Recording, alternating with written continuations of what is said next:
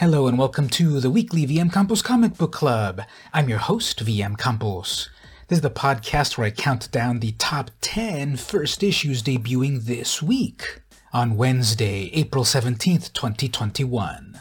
This is episode 264 of the podcast. If you'd like to see the comic books I'm talking about, head on over to the YouTube, youtube.com/vmcampos, so you can actually see the comics and not just imagine them.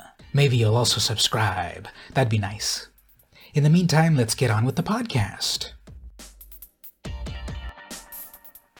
Alright, starting off at number 10, we've got from IDW Publishing. Now, what's the title of this officially? Lock and Key Sandman Helen Gone number 1, even though on the actual comic I don't quite see that full subtitle.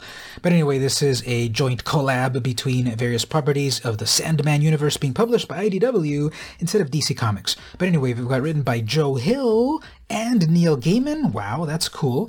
Art, this is the cover art as well by Gabriel Rodriguez. If you think you can unlock the gates of hell and just invite yourself in, you must be dreaming. The epic crossover between two of the most beloved fantasy universes in comics begins here. So it's issue number 1, it's $6.99.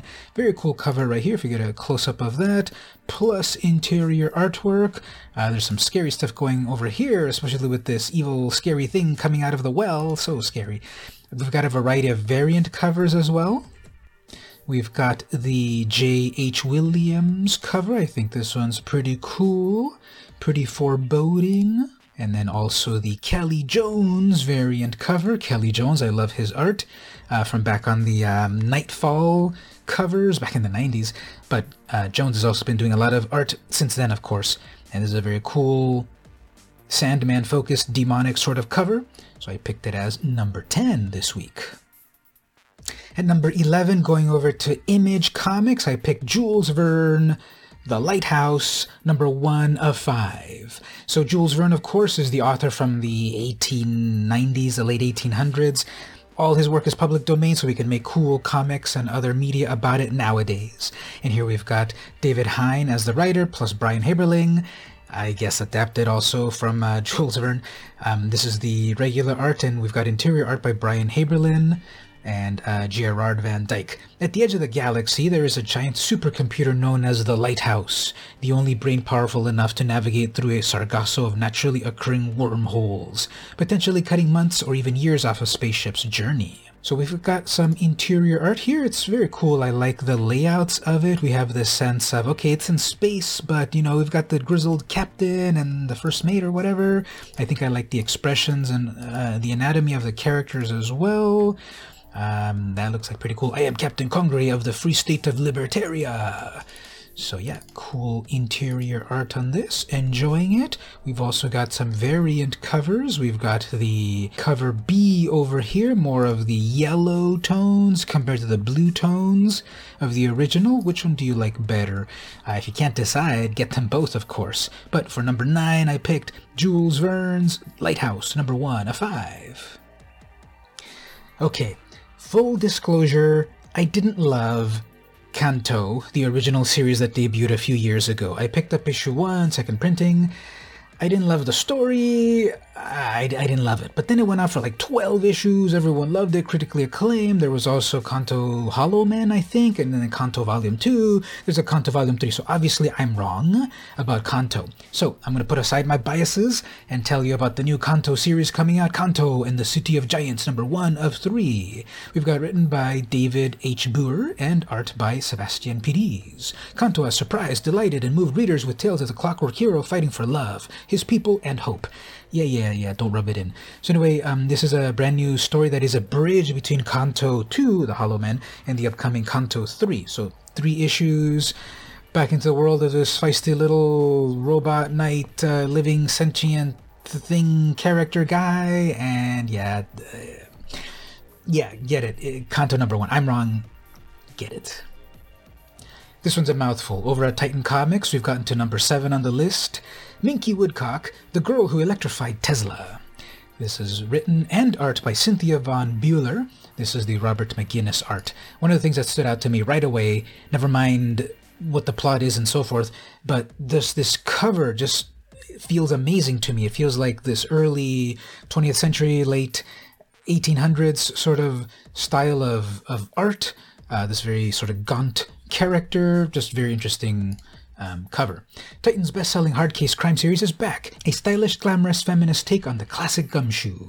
Private investigator Minky Woodcock becomes involved in an investigation of maverick genius and reclusive pigeon fancier Nicholas Tesla, and discovers a horrifying conspiracy involving corrupt politicians and Nazis. We have some interior art, which is made by the writer herself as well. And I like this interior art. It's like very jumbled, giving you this sense of just action, and there's this realism to the art, especially this opening salvo right here where it's like the Roaring 20s, but I don't think it actually takes place in the 20s if we're talking about Tesla. Yeah, my timelines, but it's a comic book. Don't think too hard. There's a bunch of variant covers for this one. We've got the Danny Strips variant cover. We've got a Tesla coil in the back being all electrified. Very cool. We've got the photo cover over here, and not credited about who is the cosplayer. Well, there's actually no real clothes, but, you know, it's a cosplay costume. And then we've got the fourth cover, which is actually not credited. I am not sure who did that cover. It's another cool cover. It might be the same as the first one, possibly Robert McGuinness. Do we see any credits anywhere? I don't really see any credits. But anyway, a bunch of variant covers is over from Titan, their hard case crime series or imprint or whatever, at number 7. Do you like superheroes that are a little bit washed up? Do you like kaiju? Then I think you might like Jenny Zero #1, a 4 from Dark Horse. This is written by Dave Dwunch and Brockton McKinney, art by Magenta King. Meet Jenny Tetsuo, the hard-drinking, hard-partying daughter of beloved superhero Mega Commander Zero. After washing out of the military's top kaiju killer, Jenny Zero now lives the celebutante life with her hotel heiress and publicist best friend, Dana. So she's got to get sober when more kaiju come to attack. Is she going to be able to do it? Is she going to put aside her partying lifestyle to battle the monsters that are threatening us all? Let's see. We've got 4 issues to see if she succeeds or not. And I like chapter 1 here, Party Monster. It works on so many levels. Okay, everyone. I try to keep my content 99% positive. But as I said previously about Kanto, I didn't love Kanto. And now I've also got to admit here, I don't love Charlie Brown. I never liked Peanuts. I watched all of the original Charlie Brown shows when I was little and all of that, but I don't like Charlie Brown. But I'm going to put that aside and bring you to your knowledge that we've got a brand new, never before seen Charlie Brown story coming out this week.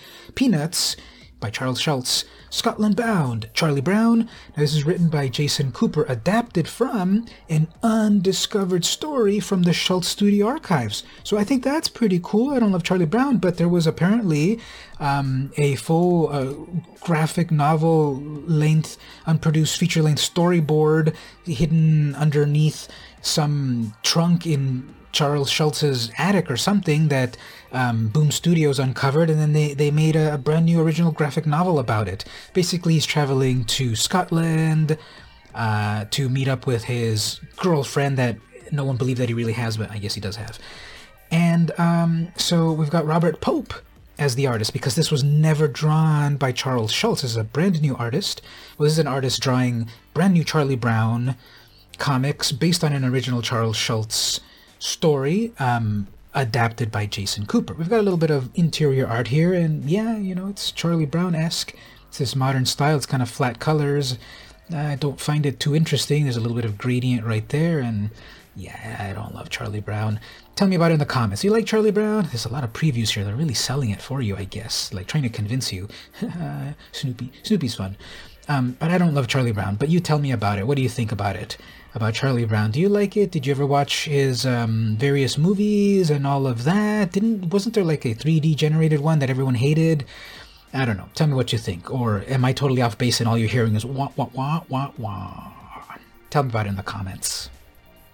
At number 4, let's move over to Aftershock Comics' Phantom on the Scan, written by Cullen Bunn and art by Mark Torres. 20 years ago, a comet fell to Earth. Since that night, Matthew has been haunted by a spirit that gives him incredible psychic abilities, but it's killing him and all of the other psychics that got these powers from the comet. To save himself, Matthew gathers a group of psychics to solve the mystery of their powers before it's too late. No interior art preview, but this cover is amazing. I love these tones, these reds, these purples. I like this upside-down skull. Sort of gives me a bit of that Francis Bacon style of art with those vertical lines of that famous Pope. Remember that Pope painting, Francis Bacon, that he did all these variations of? Anyway, so according to this, the cover artist is Mark Torres, so the interior art is probably on par with this cover art, which I really like, so I hope the interior art is the same. And the plot seems interesting too, so that's why I'm picking it here as number 4 on the list. At number 3, I picked also the WTH Comic Book of the Week from Second Sight Publishing, Freak Show Night, number 1 of 5. Written by Jonathan Hedrick, art by Stefano Cardoselli. During his time in prison, Red was surrounded by the worst types of people, thieves, rapists, and murderers. Now on the outside, he's surrounded by the living dead. Armed with only the thing he's ever known, violence, Red finds one last chance at redemption for a lifetime of sin. So that's pretty interesting. It's the zombie trope, but with a criminal. No indication here if he's actually guilty for why he's in prison. But now that he's out of prison and knows a life of violence, he's going to put that to good use in battling the zombie plague. Really interesting cover. Sort of this outsider art watercolor style, pretty grotesque actually. We also have another credit here in Dokolamansky, which is not mentioned over here. But I picked this one as number 3 because you might have noticed as you watch my various videos throughout the weeks and years, I have a variety of types of comics that I like, and horror comics are one of my favorite comics as well. So I picked number 3 here from Second Sight Publishing, Freak Show Night, number 1. We're in the top 2 of the list, and guess what? It might be the top 2 publishers as well. Batman the Detective number 1 of 6, so a brand new Batman comic. I love this cover over here. What is that? Is that Big Ben in the background? Yes, it is. This is basically Batman traveling to Europe. A horrific tragedy in the UK sends a very personal and deadly message to the Dark Knight, one that will draw Batman out of Gotham City to investigate. He's off to hunt a villain known as Equilibrium. New villains, new allies, 26-page debut story. We've got a variety of variant covers. This is the Andy Kubert cover. Oh, I forgot to mention also Tom Taylor is the writer. Here's the Andy Kubert cover. I thought it came out very nice. He's got sort of like the bulky outfit from, the Snyder movie. We've also got this one, another Kubert cover. This is a cardstock cover, another one of these great angles as he is off to Europe. He's like a fish out of water here, or we'll say a bat out of a cave, or whatever the metaphor is.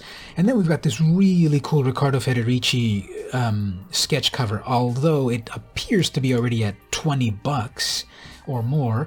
This is the variety of sketch covers that Federici has been doing recently. Very enjoyable sketch covers. I want one of these, but I'm not going to pay $22.50. If you had pre-ordered it in time, though, you probably would have gotten it for cover price, and you would have known to pre-order it if you were subscribed to the YouTube and following my shorts that I publish every Friday that tell you weeks in advance of what's coming, so you can order the comics that you want at your local comic shop for the best price. You're welcome. Anyway, so Batman the Detective number 1 is pick number 2 for this week. Pick number 1 for New Comic Book Day this week is Spider-Man, Spider's Shadow. Once again, one of my biases here. Yes, I love Spider-Man, my favorite superhero. He's not always number 1 on the list, don't worry, but this week he's number 1 because this is a what-if story. What if Peter Parker became Venom? This is written by Chip Zdarsky, art by Pasquale Ferry. This is a Phil Noto cover. To be honest, I usually love Phil Noto covers. I don't love this cover. I think Peter Parker's expression is very weird, but everything else I like. I like the monochromatic black and red with a little bit of the white, actually, that's also tinged red, and the spider sort of like latching onto Peter Parker. It doesn't look like Peter Parker to me. It looks like an old man. I don't know what I'm seeing here. Phil Noto, you always do amazing art.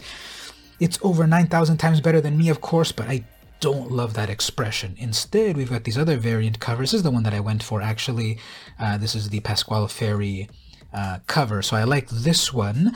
It's the Spider-Man mask, but then it's disintegrating into the Venom symbiote. Pretty cool. Not sure why there's like that sort of like marble floor in the background.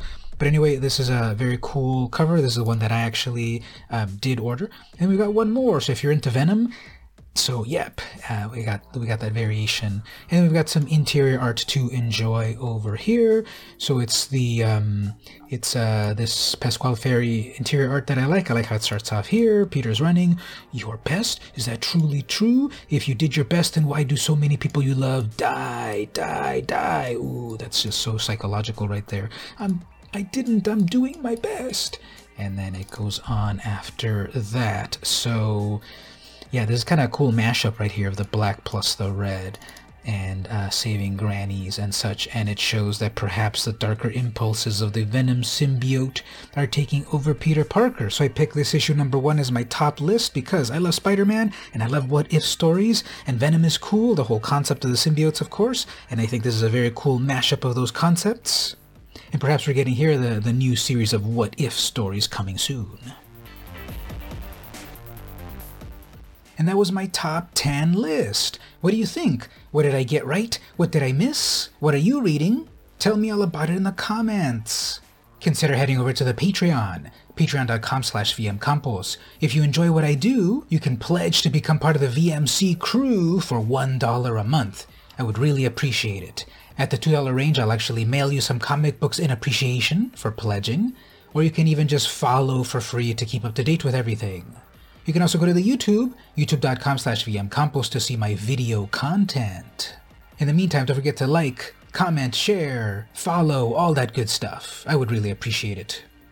This has been the weekly VM Campos Comic Book Club, and I'll see you next week.